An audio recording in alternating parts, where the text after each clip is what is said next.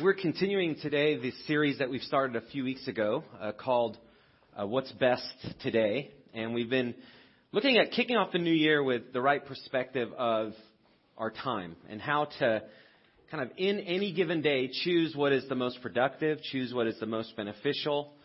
And if you're like me, actually being productive and trying to figure that out is something that's complex and it takes time. And so we've been trying to figure out how do you actually, in light of reality, and reality is how God has designed the world. Not really necessarily how we think it goes, but actually how He created it to go. So in light of how God has wired things in, how do you make choices that really are going to be beneficial for you, for those around you, and be the right choices that actually help you make progress in life? And so our hope is this has been a series that's both perspective and practical. What I mean is a lot of times you need to see things in a certain way for you to be able to know which direction to go in. Because what you see does determine where you go, right? Whenever you walk, you actually have to see where you're headed or you're going to bump into things. And so we've been trying to approach this, but what does God's perspective on productivity actually look like? And then what are the practical tools we can take and apply to live in line with that? And so if you've missed any of the series, I just want to catch you up. And so you're kind of up to speed with what we've been talking about. If you do miss a message here at Church in the Valley, you can listen always online each week at churchinthevalley.com. I just wanted to let you know of that. So the first week of the series, we talked about what the good life actually is and how do you stack up good days. And a good life obviously comes as you have a good day. And then as you have a good day, you have another one, and then you have another one. And so how do you actually stack up good days? And we kind of broad stroke looked at a good life in the Scriptures, according to God, is to turn away from evil and to do good. And doing good seems actually very general. But when you dig into the Scriptures, you find that doing good is actually laid out for us. And that's why you have to read the Bible. You have to find out what doing good actually entails. And we've kind of been talking about that from week to week. So week 2, we talked a little bit more about what doing good looks like and how to honor God in each aspect. And we looked at 3 things. We do good by telling others about God and the difference that He makes in life. So sharing our faith. If you're a Christian, that's something that you actually are commanded to do with your days. You're supposed to take the time to share the difference that God has made in your life and share the difference that He can make in someone else's life. There's also a big part of life that is to love God and to love others. That means to put God and His interests and His goals above our own interests and goals, and put others' goals and interests above ours as well. That's actually practical love that determines what we do with our day. That actually spelled out in time, because each day we're choosing to spend our time in certain ways. The third week of the series, we actually looked at that a little bit more practically. What does it mean to love other people? And you can't be productive and you can't just kind of get all your tasks done and get all your goals reached if you haven't included loving others in your life. It actually can't be fully productive, because loving others is key to a productive life. That's how God has designed it to work. And then last week, we talked about the freedom that you can experience from realizing that you don't have to live life trying to perform for others. That could be God. We may live life kind of in the shadow of this God that we have in our mind, and we just want to do enough good to please Him and erase enough bad, and there's like a scale that we have.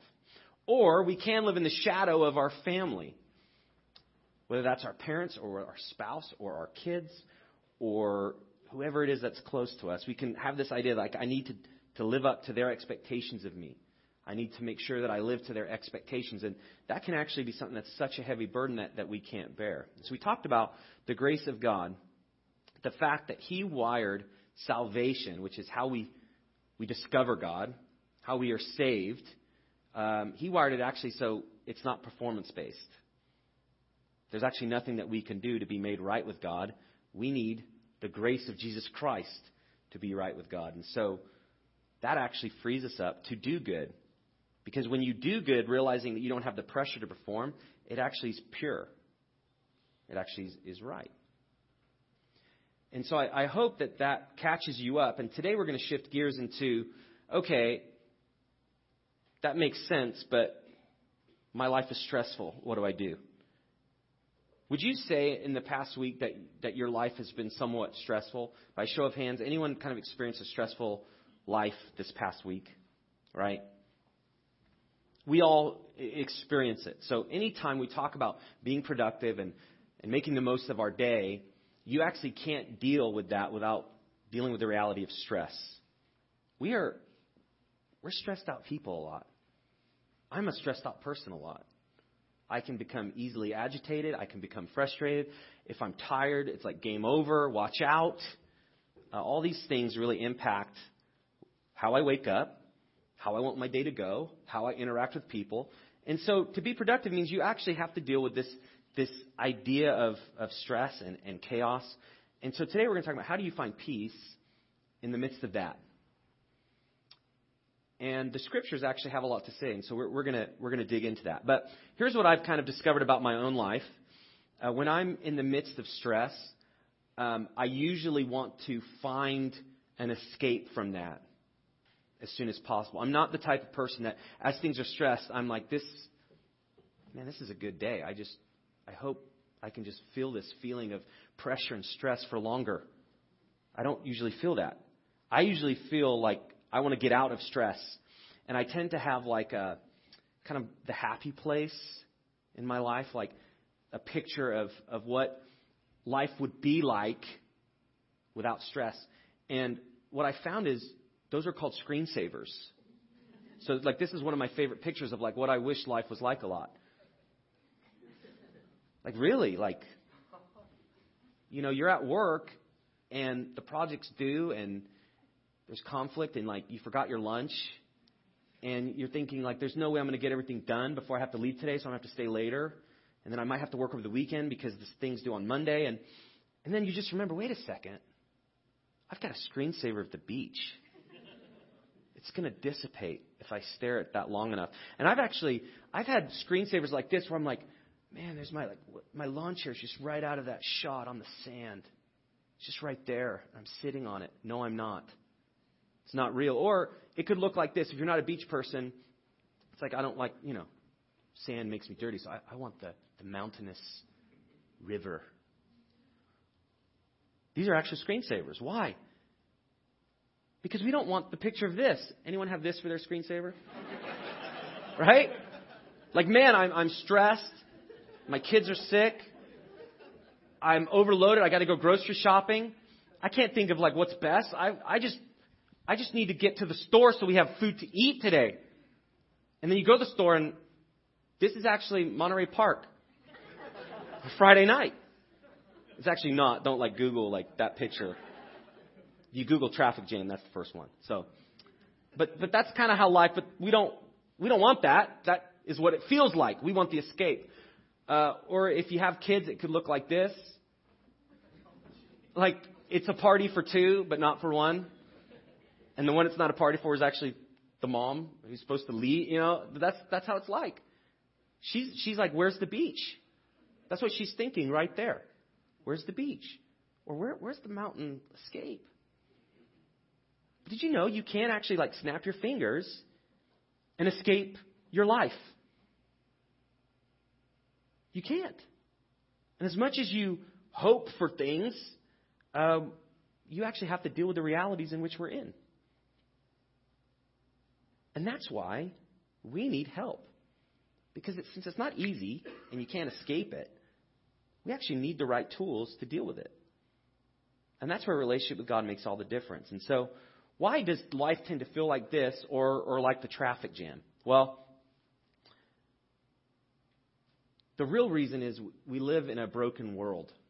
And so if you experience chaos and you experience stress, you actually are just like all of us in the human race. Now that can sound very hopeless, but the world is broken because of sin. It's messed everything up. And so our to-do lists seem like we can never get through them. Motivation is sometimes hard to come by. stress is overwhelming. Like sometimes it just feels like survival. Like I just want to survive this week. Or sometimes if it's a really bad day, I just want to survive this day. And so because of that, we all just get into these ruts and these default modes of how we deal with what's on our plate. And there's a couple default modes that I want to address, because if we don't address with like how we react to things, it's really hard to know how to move forward. And so there tends to be two main reactions when life is stressful. And this impacts what we do with our time. This impacts our productivity. And this is, you could fall to two extremes. You could be right in the middle. But the first default mode is when life is stressful and it feels like the traffic jam, or it feels like this where you don't know how to handle life. You want to ratchet down. Like things feel like they're out of control, and so you want to tighten your grip on things.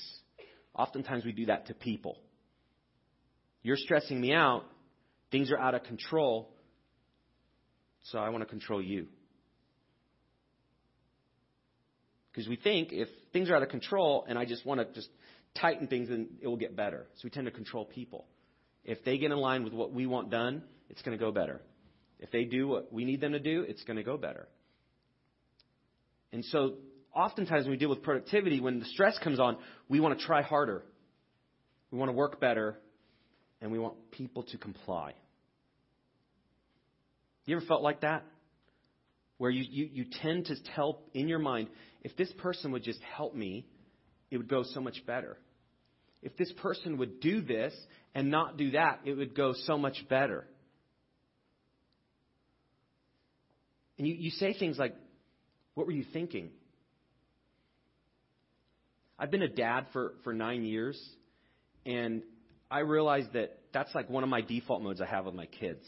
They do something, and I think to myself, there's no way that would make sense to you.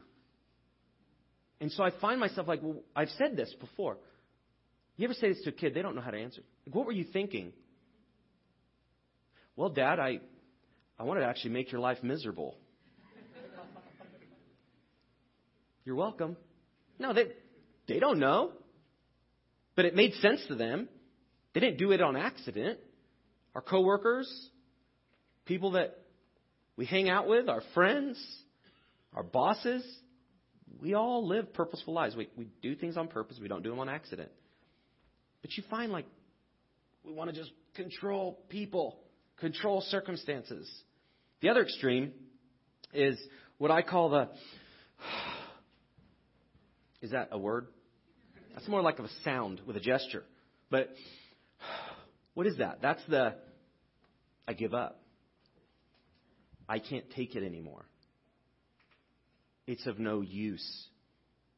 So you realize like it's no point trying to control it, people or my circumstances, because it's uncontrollable. And since it's uncontrollable, what's the point? You just want to walk away. You just want to give in. Those are usually the two extremes that we have when we face the traffic jams of life, the stressful situations. We want to control, or we want to just get out of it. Actually, this has been observed in psychology, fight or flight. It's the same thing, but it's actually found in the scriptures too. There's a sense in which we try to rely on our own sense of things, and that's the way we do it. We want to control, or we want to give up. The issue is, though, it doesn't actually work. And so I want to share a story. This is like one of my favorite stories because it's found in the New Testament of the Bible as Jesus is interacting with his disciples who are his followers. So he had this group of 12 men that he was building into and trying to explain, this is what it means to follow me. This is what it means to live life in view of God's priorities for you. And as Jesus was leading these disciples, he was so busy in serving people and loving people and teaching people. And it was this active learning that the disciples were in. And you can imagine that they were tired a lot, confused a lot, because they've never experienced Jesus before. No one had. But here was this God, fully man, fully God on earth. And he was interacting in ways that no one had ever seen. And so they were just following him around. And oftentimes we forget the human angle of how exhausted and taxing that might be. Sometimes when you read the scriptures and you see how people interact with Jesus, you're like, what are you thinking? Like, you question the Son of God? But have you ever been really, really tired? And you're really, really frustrated? And you haven't eaten? And people just do things that irritate you? Do you oftentimes think in a rational way? I know I don't. The more tired I get, the more it's like, uh-oh, Papa Bear. He's growling. No one's ever called me Papa Bear in my whole life. So, delete that from the recording. But right? It's just, when you see it, you get, I can kind of understand what they were going through. And there's this scene in the scriptures where, in Mark chapter 4, where after this intense ministry and this intense teaching and serving and helping people, Jesus wanted to give them a break. So he was actually looking to their interests. And I want to share this story because it actually doesn't go how we think. Like, they probably were finding their happy place, like, okay, we can escape. We can just relax. We can rest. Their lives have been chaotic. And this is what happened. I want to read this to you. It's in Mark chapter 4. You could see it up on the screen as well. It says, on that day when evening had come, he said to them, let us go across to the other side. And leaving the crowd, they took him with them in the boat just as he was, and other boats were with him. So this had been intense, and he just says, like, let's get away in the boat.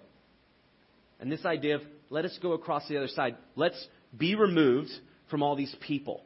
Let's have a break. That's what he's saying. Then it goes on. And a great windstorm arose, and the waves were breaking into the boat so that the boat was already filling. So the happy place was no longer there. There's this huge storm, and water is getting all into the boat. But he was in the stern. Now, the he right there is referring to Jesus. He is tired too. But he was in the stern, asleep on the cushion. So, let's get away. Let's take a break. Huge windstorm, craziness, water. Jesus asleep on the cushion. And they woke him and said to him, Teacher, do you not care that we are perishing? Like, Jesus, we're dying. Wake up. Please. Wake up. And then it goes on. And he awoke and rebuked the wind and said to the sea, Peace, be still. And the wind ceased, and there was a great calm. I love that picture because you get this insane just windstorm and craziness to the point where they think we're going to die at any moment. And it doesn't just say it was calm. There was a great calm. Like there was no waves in the water. It went from absolute chaos to absolute peace just like that. He said to them, why are you so afraid? Now, like, you read that, and if I'm a disciple, I'm thinking, really? You're asking me that? I'm so afraid because I thought I was going to die. That's what they were thinking. And then he says, have you still no faith? Did I tell you that we thought we were going to die? Like, this is a faith issue? I thought we were going to die. And they were filled with great fear and said to one another, who then is this that even the wind and the sea obey him? This is such a crucial passage because it represents a lot. First, we tend to think we're facing things in our life, the pressures, the storms, the chaos, the same way the disciples did, that Jesus is asleep. Like, he's not here. He's not present. And we're overwhelmed. It's so easy to live life and delete the fact that God is real and here with us. It is. And so they are freaking out like people who have no sense that they are going to be okay. And Jesus pointed to faith. Faith is knowing that God is going to take care of you, even in the midst of the water beginning to make you feel like you're drowning.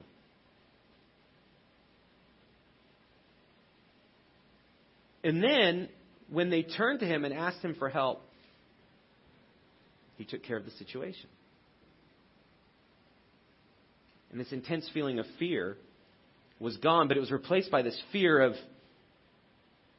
did he just do that? Did he just rebuke the wind and the sea and it obeyed him? That's interesting as well. Oftentimes when we face the things that are overwhelming to us, that are on our plate that we don't know how to handle, we want more power. And that's why we try harder. We need more help. That's why we talk to others. And we power up. But what this is describing is there is actually this relationship with God that you can have through Jesus Christ that represents even nature can obey. And this is a point just to show that it's not always going to happen necessarily like you're facing something and Jesus help me and it's just calm straight away. Sometimes it could be a long period of time. But the point is, there is power in God that we do not have by ourselves. And in the chaos of life, we have to decide who we turn to. And it's not having a picture of a happy place. It's not having this tactic of controlling others or trying to escape. We have to decide to turn to God.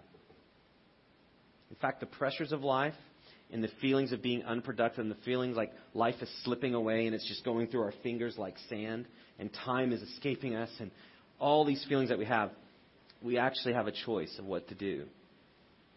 And that's either we just become more self-reliant, more dependent on others, or we actually turn to God who can help.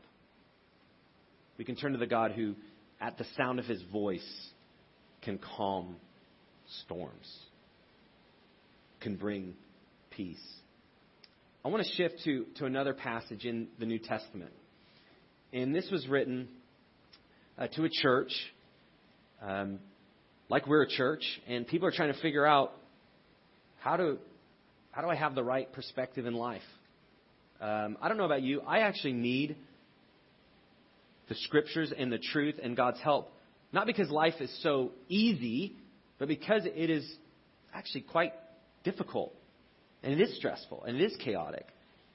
And so the Scriptures have this way of putting hope into us when we don't feel hope. And I want to walk through these characteristics of people, the kind of people that as they face the hard things in life, they choose to trust God. And I want to take you on this journey because oftentimes we think in terms of trusting God as a statement that we're told. And it can become something that's actually really not helpful. You just need to trust God more. And you think to yourself, I don't know what that means. I don't know what that looks like. That's not helping me. Or you need to accept God's peace. I don't see it. I don't feel it. It's not here. And so I actually want to kind of move beyond generalities and look at what the Scriptures say we can do in the midst of the chaotic times. And I hope this will be a help to you. So the key in Scriptures is not avoiding the chaos of life, but learning how to turn to God in the midst of it. When you turn to God and accept Jesus Christ as the boss of your life and decide to do life His way, you become a Christian. But when you become a Christian, your life does not necessarily get any easier. In fact, more often than not, your life is more difficult. Now, that's not like the greatest recruiting to Christianity. But it's true. Because oftentimes, when you decide to do life God's way, you're going against the current of everything in you that wants to do it your own way. And you're going against the current of culture, which wants to do things their own way. You're going against the current of just our world, which is doing things its own way as well. So when you decide to follow Christ, you're going against the current. And that sounds like an interesting picture, but that just means you're having to do a lot more, and sometimes you don't see that much progress. And sometimes there's pain, and there's disillusionment. But it's in the midst of that that God becomes real. It's in the midst of the chaos that you find God is there. And it's in the hard things, those pressure-filled situations, where you can experience the presence of God. And so I want to walk through that.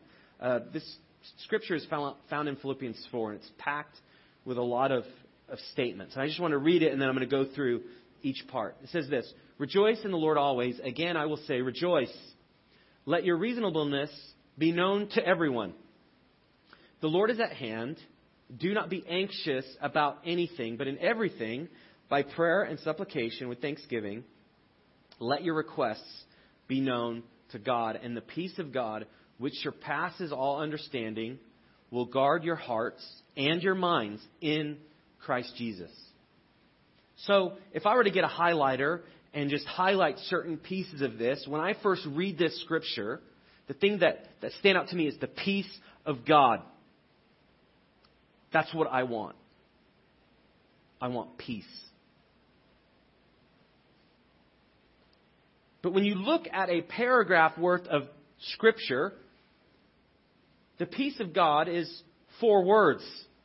And there's so much else that's going on that says needs to happen for you to experience this peace.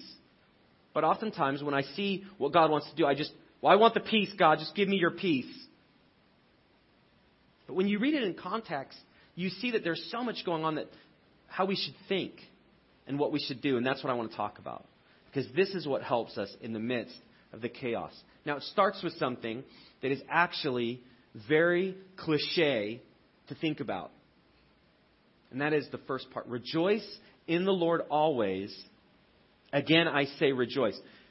It's written twice. There's this idea of rejoice in the Lord always. You're like, really? Like, always? How is that possible?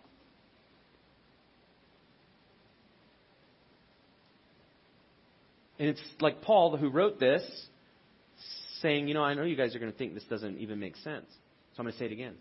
Again, I will say, rejoice. I want to share a brief story with you. This past week, I was at a conference in Texas, and I was coming home on Thursday night. I had an 8:30 flight to get home. My wife and I hadn't been with the kids since Monday, and somebody was watching our kids actually within this church, and so many people had served us to kind of watch our kids and allow us to go to this conference that was really going to help us. And on Thursday night, our flight is delayed. And it's delayed from Colorado. And it's further delayed. And we get on the plane, and you're sitting, and there's like nothing worse than sitting on a plane on a tarmac, not moving. Like, a plane is great for flying. A plane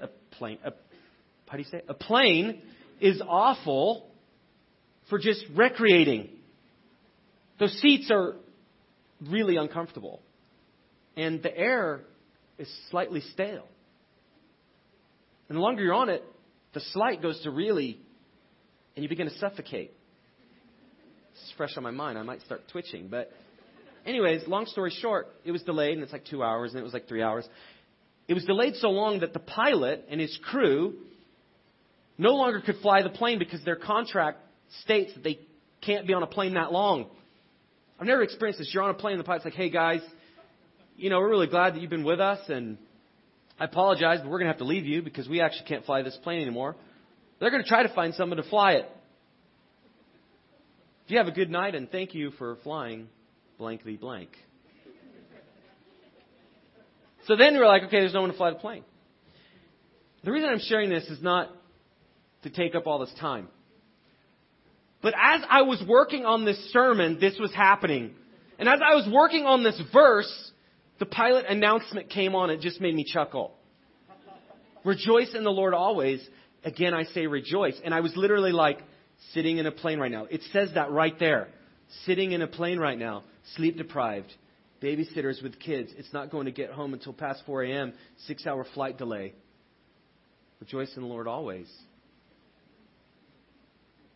What does that look like when you face those situations? Because I was thinking, I'm not going to be functioning tomorrow. And I haven't pulled an all-nighter since college, and frankly, it never went well. I'm not productive. I need sleep. Rejoice in the Lord always. Again, I say rejoice. You know what I thought? Well, I had time to work on this message. I was just trying to find, what can I rejoice in? I had time to work. I could do work. I had a computer that I could work on.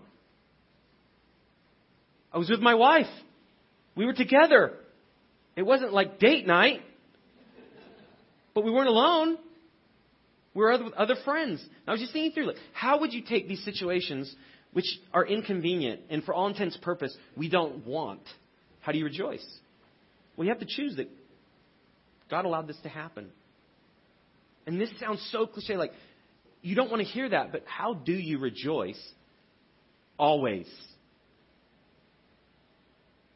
What comes with it, there's nothing happening that God is still not in control. If He's in control at all times, He's in control right now. So you have to choose a certain attitude. So that attitude is very important in the midst of the things that we don't want to face. How you see it. And again, we can get into, somebody's messed up. Somebody needs to get in line. And ratchet. Or,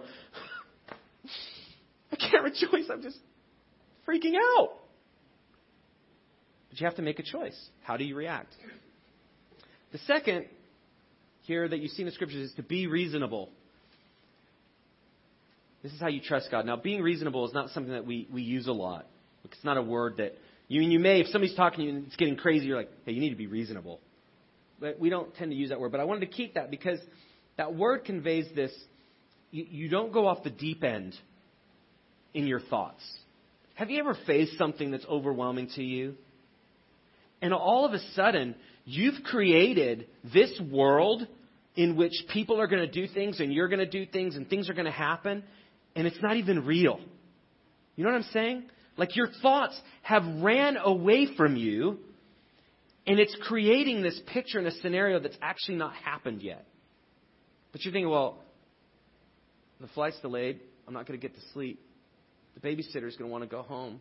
She's going to hate us. The day's going to be awful. We're never going to make it home. We're going to live in the airport the rest of our lives. It's like Tom Hanks in Terminal, right? You begin to do that and you just get off the deep end. Being reasonable is in view of the fact that God is at hand. He's there. There's nothing that happens in which God doesn't know. And there's nothing that happens in which God is not right there in the mix, wanting to help. That's how you're reasonable. There's a steadiness. You're not just running crazy with your thoughts. You put them on a leash like a dog. They're not able just to go anywhere they want. You keep them right here. You keep them with what is true. That's what it means to be reasonable. The third, is you have to ask Him for help and experience peace in the chaos. So the way that you're reasonable and the way that you rejoice is actually connected to this part of the Scripture, and that's where you turn to God and ask Him for help. The only way you can actually really rejoice, and the only way that you cannot just go crazy with all your thoughts and emotions, is you have to invite God and ask Him for help in the moment. And it's moment by moment. You could do it 30 minutes ago, and then life gets more crazy. If you don't turn and ask for help again, you can just run off to the extremes. And so this idea of you're not anxious about anything, but in everything by prayer and supplication with thanksgiving, let your requests be made known to God. And then you see it. And the peace of God, which surpasses all understanding, will guard your hearts and your minds in Christ Jesus. If you fail to rejoice, you really fail to recognize God is there. And that God is going to use it. And that God is good. If you fail to be reasonable, you're really just off in your own reality where God is not there. And you're now in control. You're in the cockpit on the plane, and you're just going to decide where to go.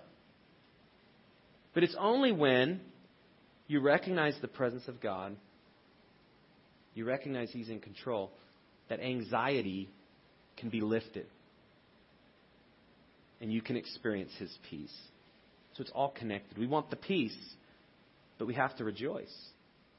We want the peace, but we have to be reasonable. We have to be steady in our thinking. We have to put a leash on our thoughts and our emotions.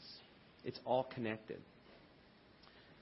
Usually for me, when I experience things that are chaotic and I'm overwhelmed and I'm stressed, in relationships, with the tasks, with all the things that I have going on, I actually don't turn to God. There's just times where I'm so overwhelmed that I don't know what to do. And I was thinking about that from my own life. And when I don't turn to God in the midst of the chaos, there's usually some things that are happening. This is me. This is what's inside of me. So when I don't ask God for help, usually it's I forget He can help. I just forget. Like I don't think He can help me. And so I don't ask Him for help. Another thing that happens is I don't think He can help. You ever face a situation and you just think there's no way God can help me? I'm beyond help, or this person's beyond help, or this circumstance cannot be fixed. So you may remember, but you just think He can't help you. I experienced that. The third, I don't think I need the help. There's just times where I got this. I can figure it out. So maybe I remember, maybe He can help, but I just don't think I need it. And then the fourth is, I think someone else can help me more. These are all reasons we don't turn to God. We forget. We don't think He can help us. We think we can do it on our own. Or there's someone else in our life that we think can help us more than God. And that's why this story about Jesus in the storm is so important. Because there's no one else that at the sound of their voice can calm nature. There's no one else. There's no one else that knows exactly what you're feeling and going through, knows your thoughts, knows your future, knows what you're facing right now, and knows your past. There's nobody. Even your closest friend or family member. So there's a sense in which we have to get real with why we don't turn to God. Because if we don't recognize that, it's really hard for us to see and get out of our default mode. The way we try to survive. The way we try to perform. And I want to kind of close by talking a little bit more about perspective. Because the passage goes on further. And it talks about what happens as we think the truth of our situation in light of God. And for me, that's sometimes the most helpful. Because if I forget Him, then I don't turn to Him. And if I don't turn to Him, I'm on my own resources. And if I'm on my own resources, I'm actually not that nice of a person. I'm not. But it's when we turn to God and we ask Him for help that we can actually have His Spirit that guides us and helps our attitude and helps our reactions. And so God's peace, it actually brings lasting productivity regardless of our circumstances. And that's why God brings so much help. It's because we don't have to have the perfect situation for Him to work. He can actually work in the midst of hard, strange, and unforeseen situations that we experience. And what you find is that it's actually a battle to remember this. But what verses 6 and 7 were saying is that God's peace and protection, they actually help us to choose what's best each day. When you have the peace of God, the Scriptures say it guards your hearts and your minds. God's peace is like a shield. Because when we freak out and we think we have to power up and perform, or when we think we just have to give up because nothing will help, we need a shield that deflects those thoughts. And the shield is God's peace. The fact that He knows you and will take care of you as you ask Him for help. So it's protecting. Protects your thoughts. Protects your heart. And then it goes on at the end and it says, well, if that's true, if you have a shield, then you have to think the right thoughts.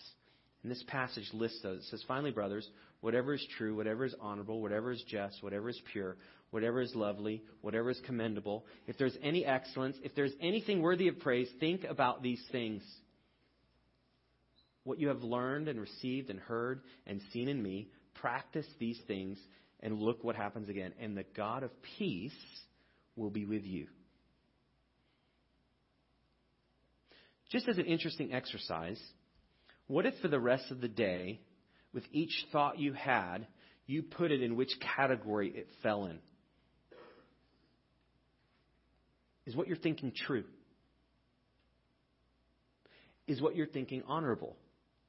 Is it just? Is it pure? Is it lovely? Is it commendable? Is it actually worthy of thinking about? If there's any excellence, if is there anything worthy of praise, think about these things. Do you know, how little things I probably would write down in my own life? My categories don't fit those. Now, I could fit it in when did you freak out?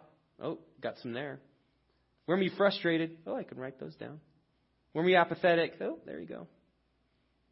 But this is what God's saying. This is what you have to cling to. This is why you need God's help. These do not come naturally. So, you kind of heard about my plane situation, and I've been tired the last 2 days. I have. And actually,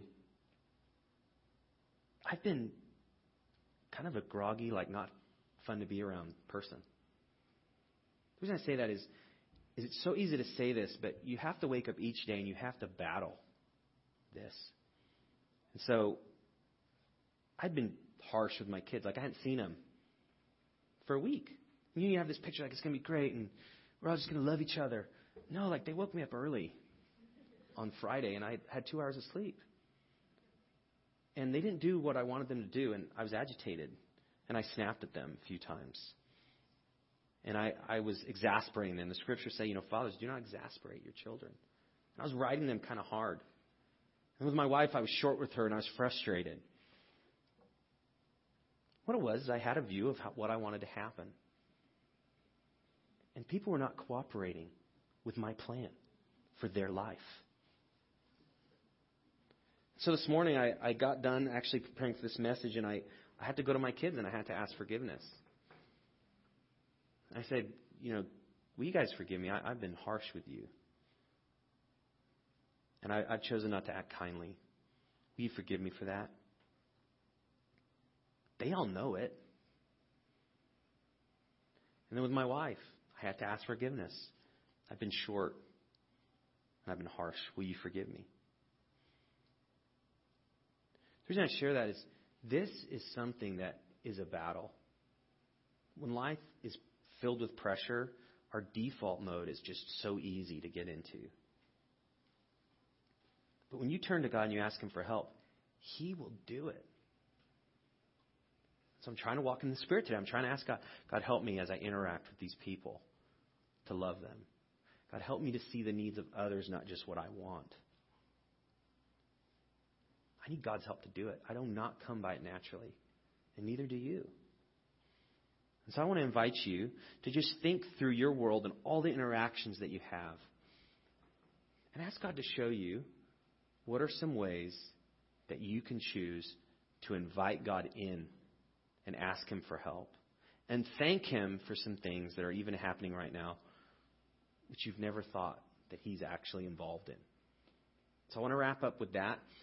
There's some next steps on the connection card. I want to invite the band up as we sing a song back to God. I want to invite you to battle this week with your thoughts and to remember that the Lord is at hand. He is here in what you face. And so 2 next steps. Ask God to help me in blank. If you are facing something that's overwhelming you and you feel that pull to control or to give up, write that area down and identify that. The second is thank God that He is in control of blank. Whatever is happening, you might just need to thank God that that's part of how you rejoice. He is in control. So I encourage you to think through that and wrestle with that this week. Let's pray together, and then we're going to receive our offering from God. God, thank you for the example of Jesus and how he represents and shows us that you're in control and you have power beyond what we have. And you see things that we can't see. And we can rest in you and your power and the fact that you're not surprised by anything. God, help us to recognize the things in which we forget